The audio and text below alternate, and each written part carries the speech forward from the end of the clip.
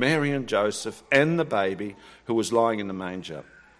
When they had seen him, they spread the word concerning what had been told them about this child. And all who heard it were amazed at what the shepherds said to them. But Mary treasured up all these things and pondered them in her heart. The shepherds returned, glorifying and praising God for all the things they had heard and seen, which were just as they had been told. On the 8th day, when it was time to circumcise the child, he was named Jesus, the name the angel had given him before he was conceived. Thanks, Steve.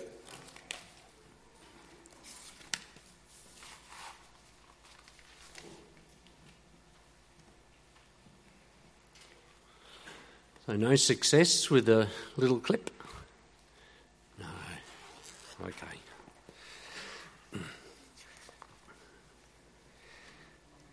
We hear a lot these days about news, don't we? One of the big headline things is fake news. So I think it's one of Donald Trump's favourite terms. There seems to be a lot of fake news, he claims.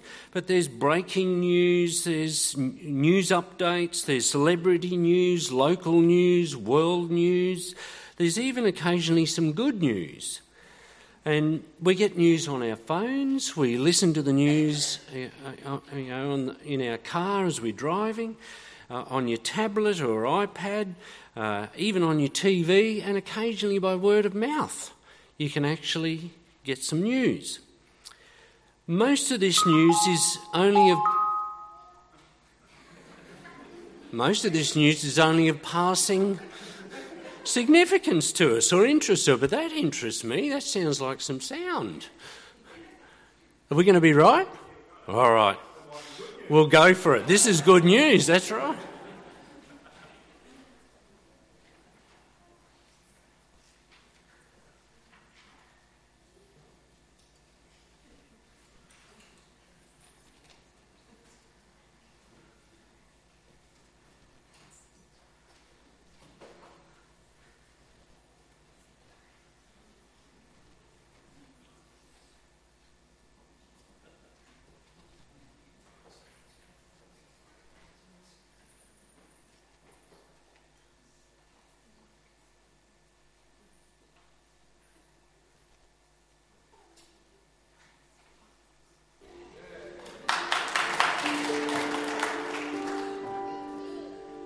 That's an excellent story. It's very well done.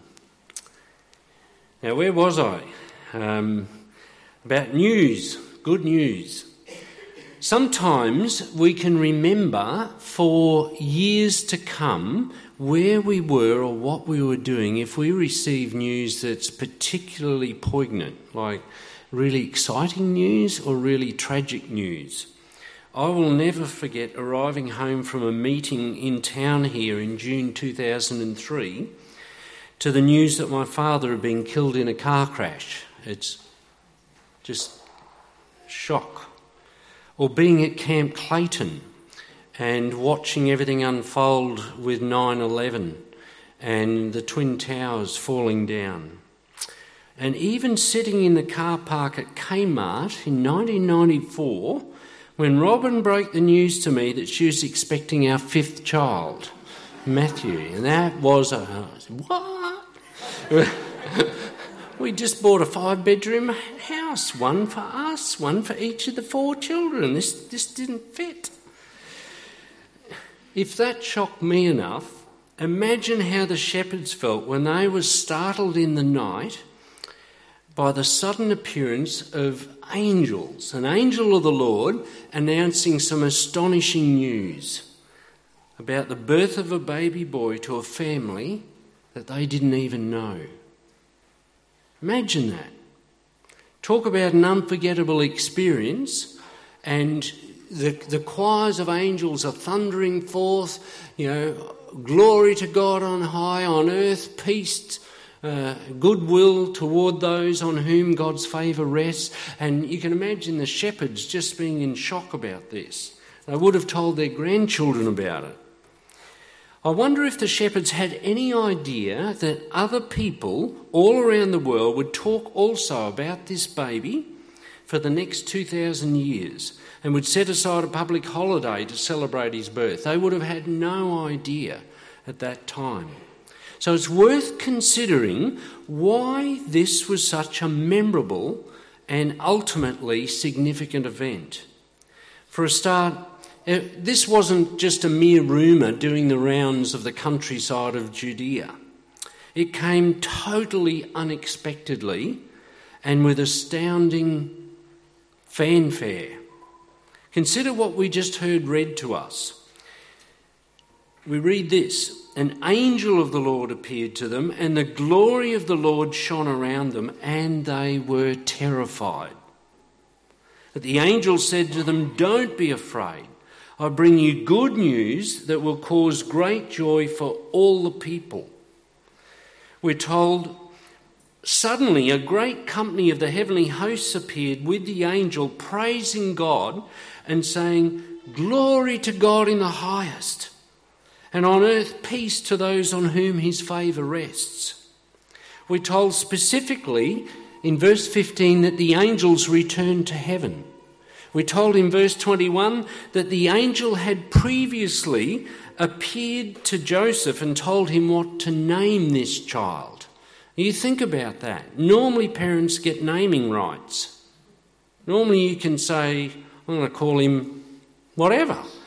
But Joseph was told that he was to call this child Jesus. Remember, Joseph didn't actually have anything really to do with the conception of this child. It just happened. It was beyond his control. When you think about it, everything about this story is unusual. Everything. Literally from conception right through. There's nothing normal about the story. Everything was unexpected. It was heaven sent, and for some reason these shepherds are being told about it. What had happened previously to Joseph in Nazareth was now being announced to shepherds out in the fields around Bethlehem. They had no family connection with these people. It's not as though they were friends and knew the family. Clearly this was unusual.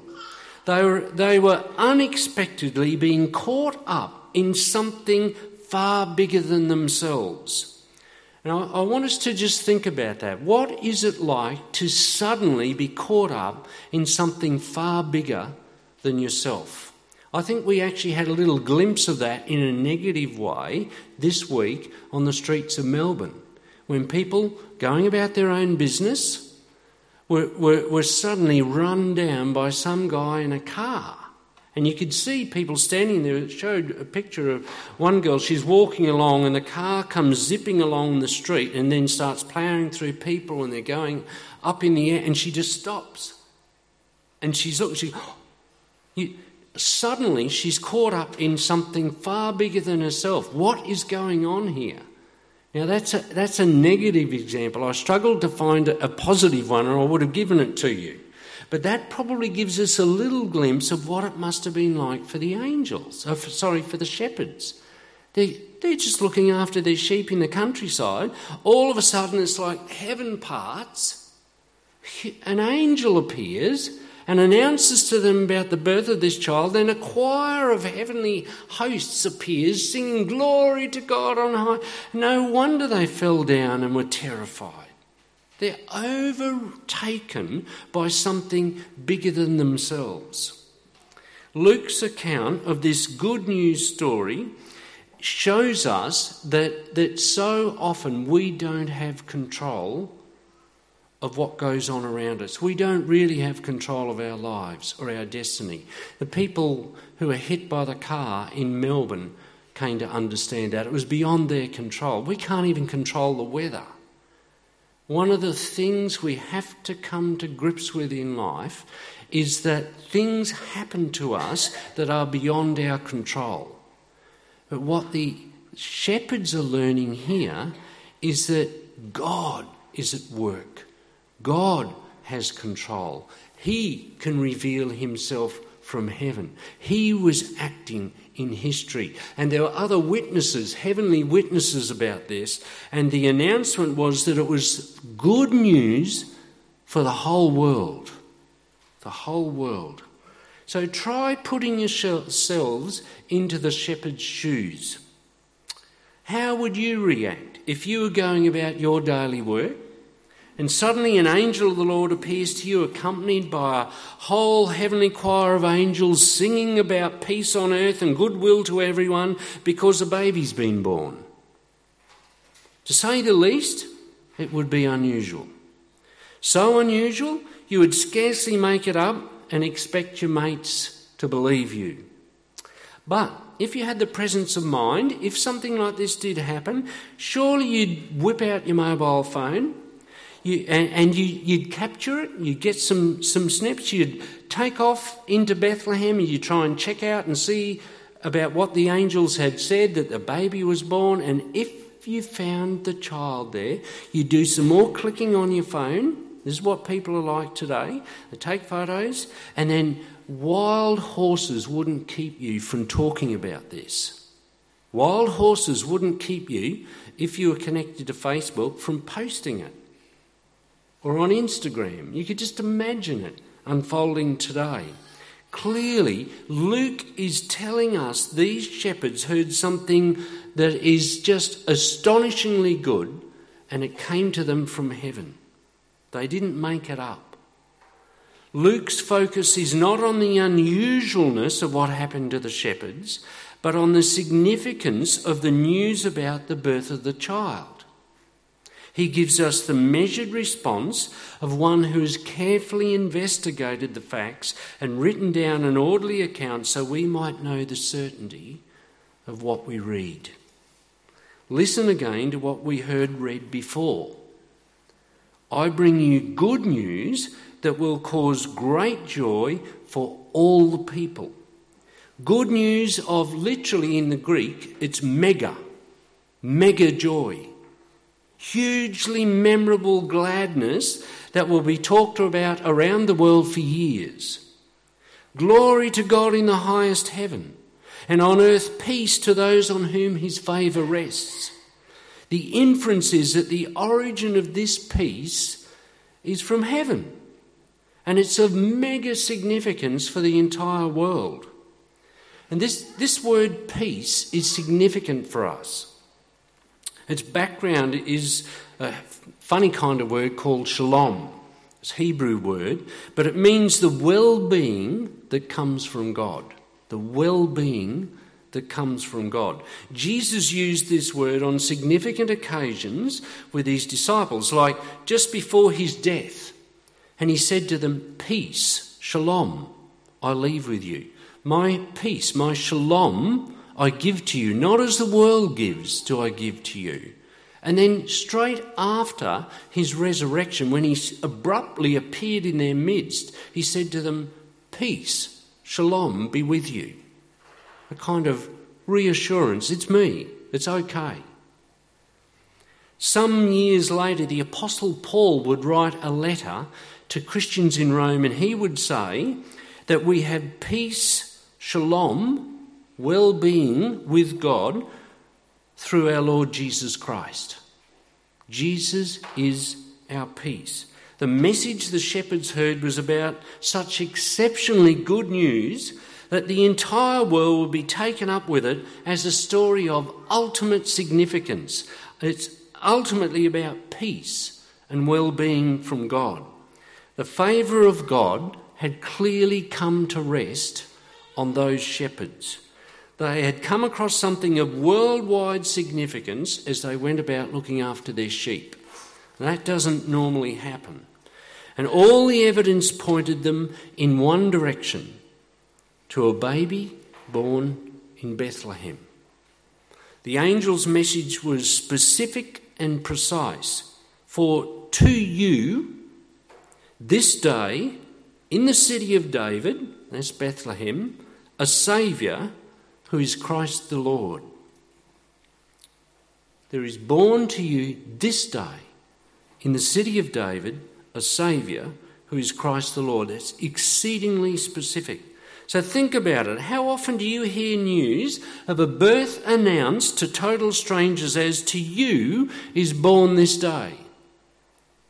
That would be like a maternity nurse saying to a total stranger outside the LGH, "Congratulations, a son's been born to you. Go up and see him in 4D, he's doing really well." Yeah, that would do your head in. You'd say, "Excuse me, I think you've got the wrong person here. I'm just about to catch a bus. I'm going to work." But that's the kind of thing that happened to these shepherds. What the Bible is insisting is that Mary and Joseph brought their firstborn into the world for the world. Jesus would not just be their boy. He was God's gift to the world. The angels had said to the shepherds, "There is born to you this day in the city of David a Saviour who is Christ the Lord." Joseph had begun to grasp this probably earlier because he'd been warned in the dream and told to call his son Jesus because he would save his people from their sins. He would save his people, not just he and Mary. This news of salvation and shalom was not just for Mary and Joseph, but for the shepherds and wise men who came from the east, for the residents of Bethlehem, and for all Israel, ultimately for all nations for all time to come, for you and for me today. The good news of Jesus Christ is God's power for saving the Jews first and also the Gentiles, as the book of Romans would later tell us. The angel is making a truly huge claim here when he announces this news to the shepherds. There's something going on here that we cannot afford to miss. Christmas is really good news of peace for the whole world, but it will only benefit those who receive God's favour and act on it. For those on whom God's favour rests. Clearly God's favour had come to rest on the shepherds. On earth, peace to those on whom his favour rests. Look at what the shepherds did immediately after the angel returned to heaven and God's favour had come upon them. They acted on what they'd heard by saying to one another, "Let's go over to Bethlehem and see this thing that's happened, which the Lord has made known to us." And they went with haste to find Mary and Joseph and the baby lying in the manger. And when they saw him, they made known the saying that had been told them about this child. All who heard it wondered at what the shepherds told them. They spread the good news. They couldn't keep quiet about it. That something deeply impacting had happened to them, and they were not going to be quiet about it. God's peace and God's favour had come upon them, and it so overwhelmed them they could not help but speak of what they'd seen and heard. Why? Because the facts lined up. All the pieces fitted together. It was just as they had been told, and so they couldn't help but speak about it. I'm convinced that what Luke is telling us here is not fake news. It's the truth. It's the absolute truth. And I'm so convinced about it, I'm prepared to stand up here and to declare it to you today and to anyone who cares to hear. Our little media clip, the really good news of Christmas, gave us the message of the Bible in a nutshell. God is a loving king of everything because he made everything, including you and me. But we sinned by saying no to God and made a mess of everything, trying to be our own little kings. God's punishment was to banish us from his kingdom, but his love and mercy led him to promise to rescue us through his son Jesus. And he sent prophets to tell and to warn and to urge us to receive the child. And in due course, Jesus came into the world as our true born King, the Saviour. And he died and he rose in our place to open the way back into God's kingdom. The way back to God involves confessing our sin, admitting this, and saying, Lord, we've rebelled against you, we've done the wrong thing. Thanking him for Jesus' cross, that Jesus died on the cross, and learning how to live with Jesus as our rightful King. Now, if this really good news of Christmas is truly something inescapable that happens, then when we rightly understand it, then we've got, if you like, a problem. If something happens to us that you know in your bones is true, then how do you keep quiet about it if you're utterly convinced it's happened? It'd be like telling those people on the streets of Melbourne during the week, shh, don't tell anyone about it. They'd be racing home, they'd be telling all everything. They know, they saw it. They saw people writhing in pain. They were there. You can't keep quiet about it.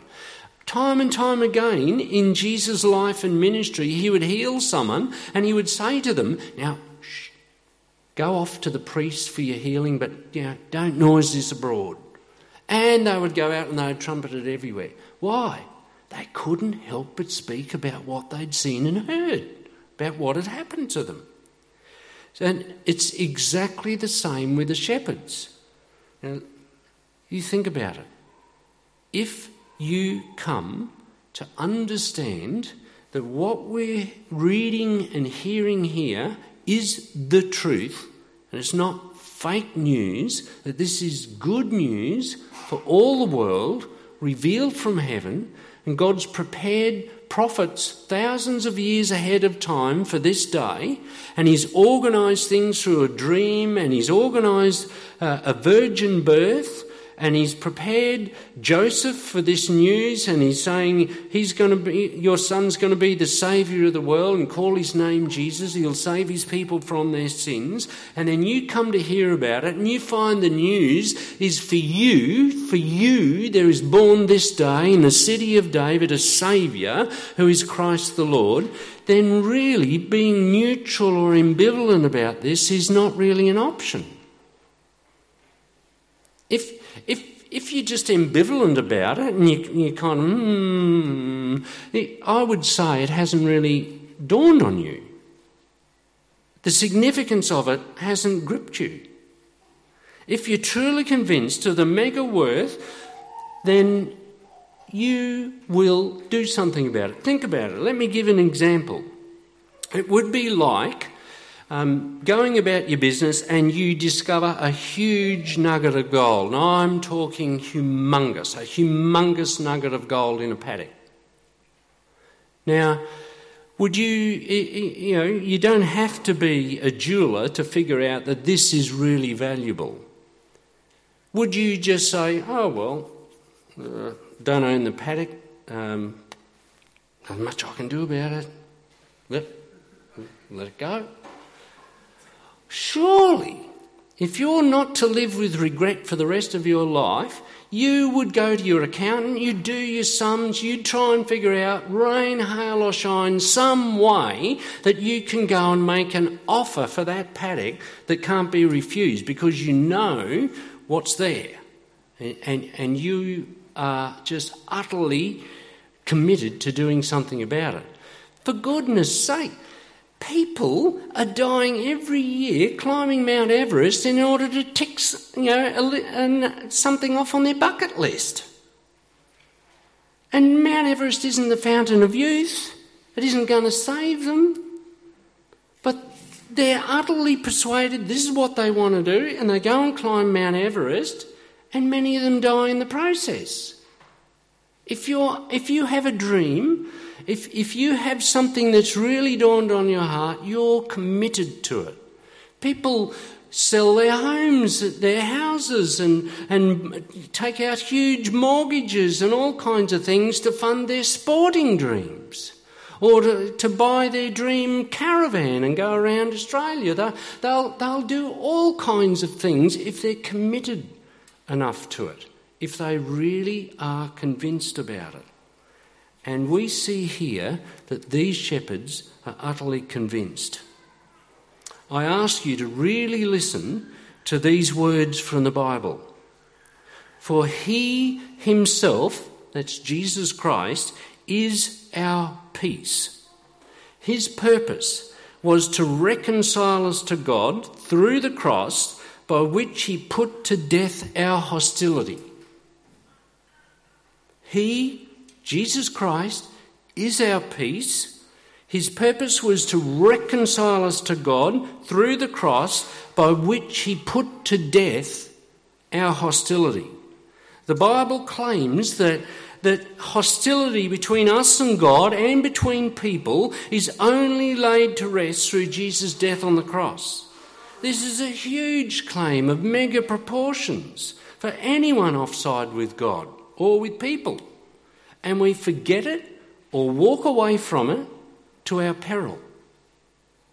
To ignore that news is even worse than finding the biggest nugget you could ever come across and then saying, oh, well, can't do much about it. Would you? It just doesn't add up.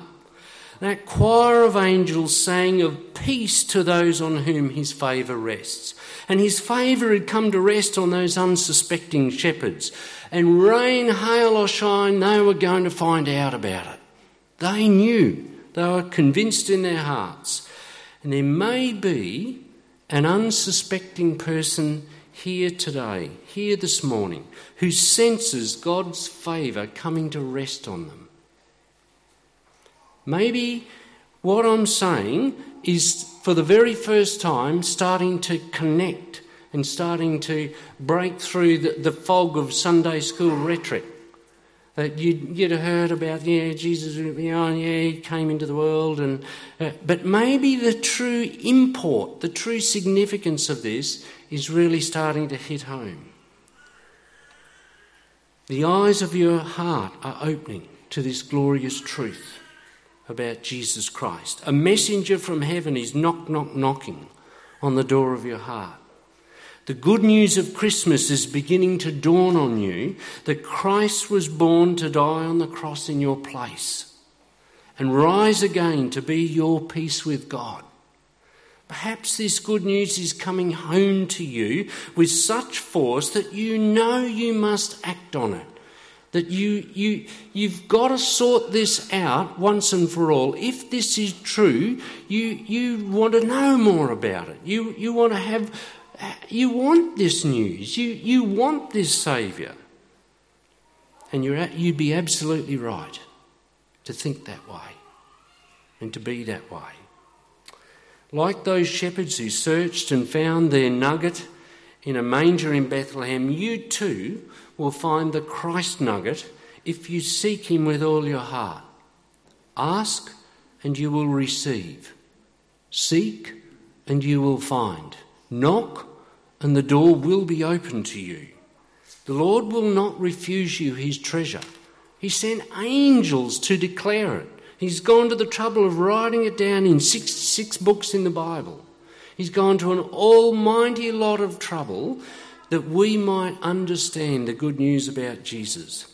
If this is ringing true for you, then allow me to lead you in a prayer that you can pray along with, in your heart, to God. And I encourage you to use these words to express your heart's growing desire to God. And if you do pray along with me in faith, I encourage you to tell someone about it afterwards. That's the nature of this good news.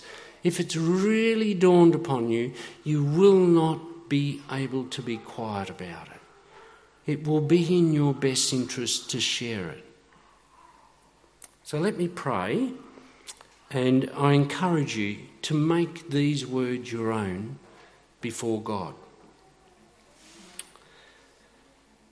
Father God, I'm both sorry and thankful, and unsatisfied and pleased all at once. I know you lovingly created me, but sin has totally ruined me. With sorrow in my heart, I confess to you my sins.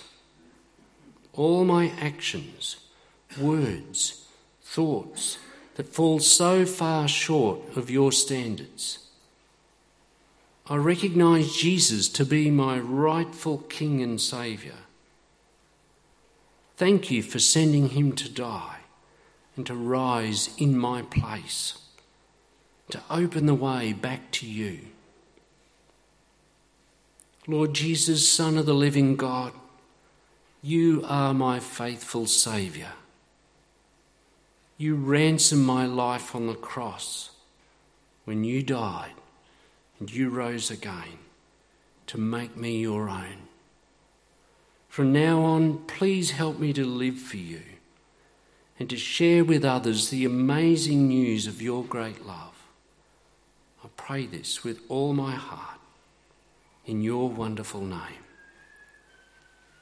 Amen. Like the angels, we're going to sing about this. And again, I encourage you, if this has really meant something to you, share it with someone. Thank you, Steve. That's correct. We're going to sing our final song, Angels from the Realms of Glory. But I'd just like to read a few words from the Bible again. And this is specifically for Christians, how we need to go about this festive season, which we'll do with joy. So from Colossians we read, "Let the message of Christ dwell among us richly as we teach and admonish one another with all wisdom through psalms, hymns and songs from the Spirit, singing to God with gratitude in our hearts. And whatever we do, whether in word or deed, let's all do it in the name of the Lord Jesus, giving thanks to God the Father through him." I'll leave with those words. There is morning tea available as well for those that aren't in a hurry. And there's coffee and tea there, so please stay if you can. Cheers.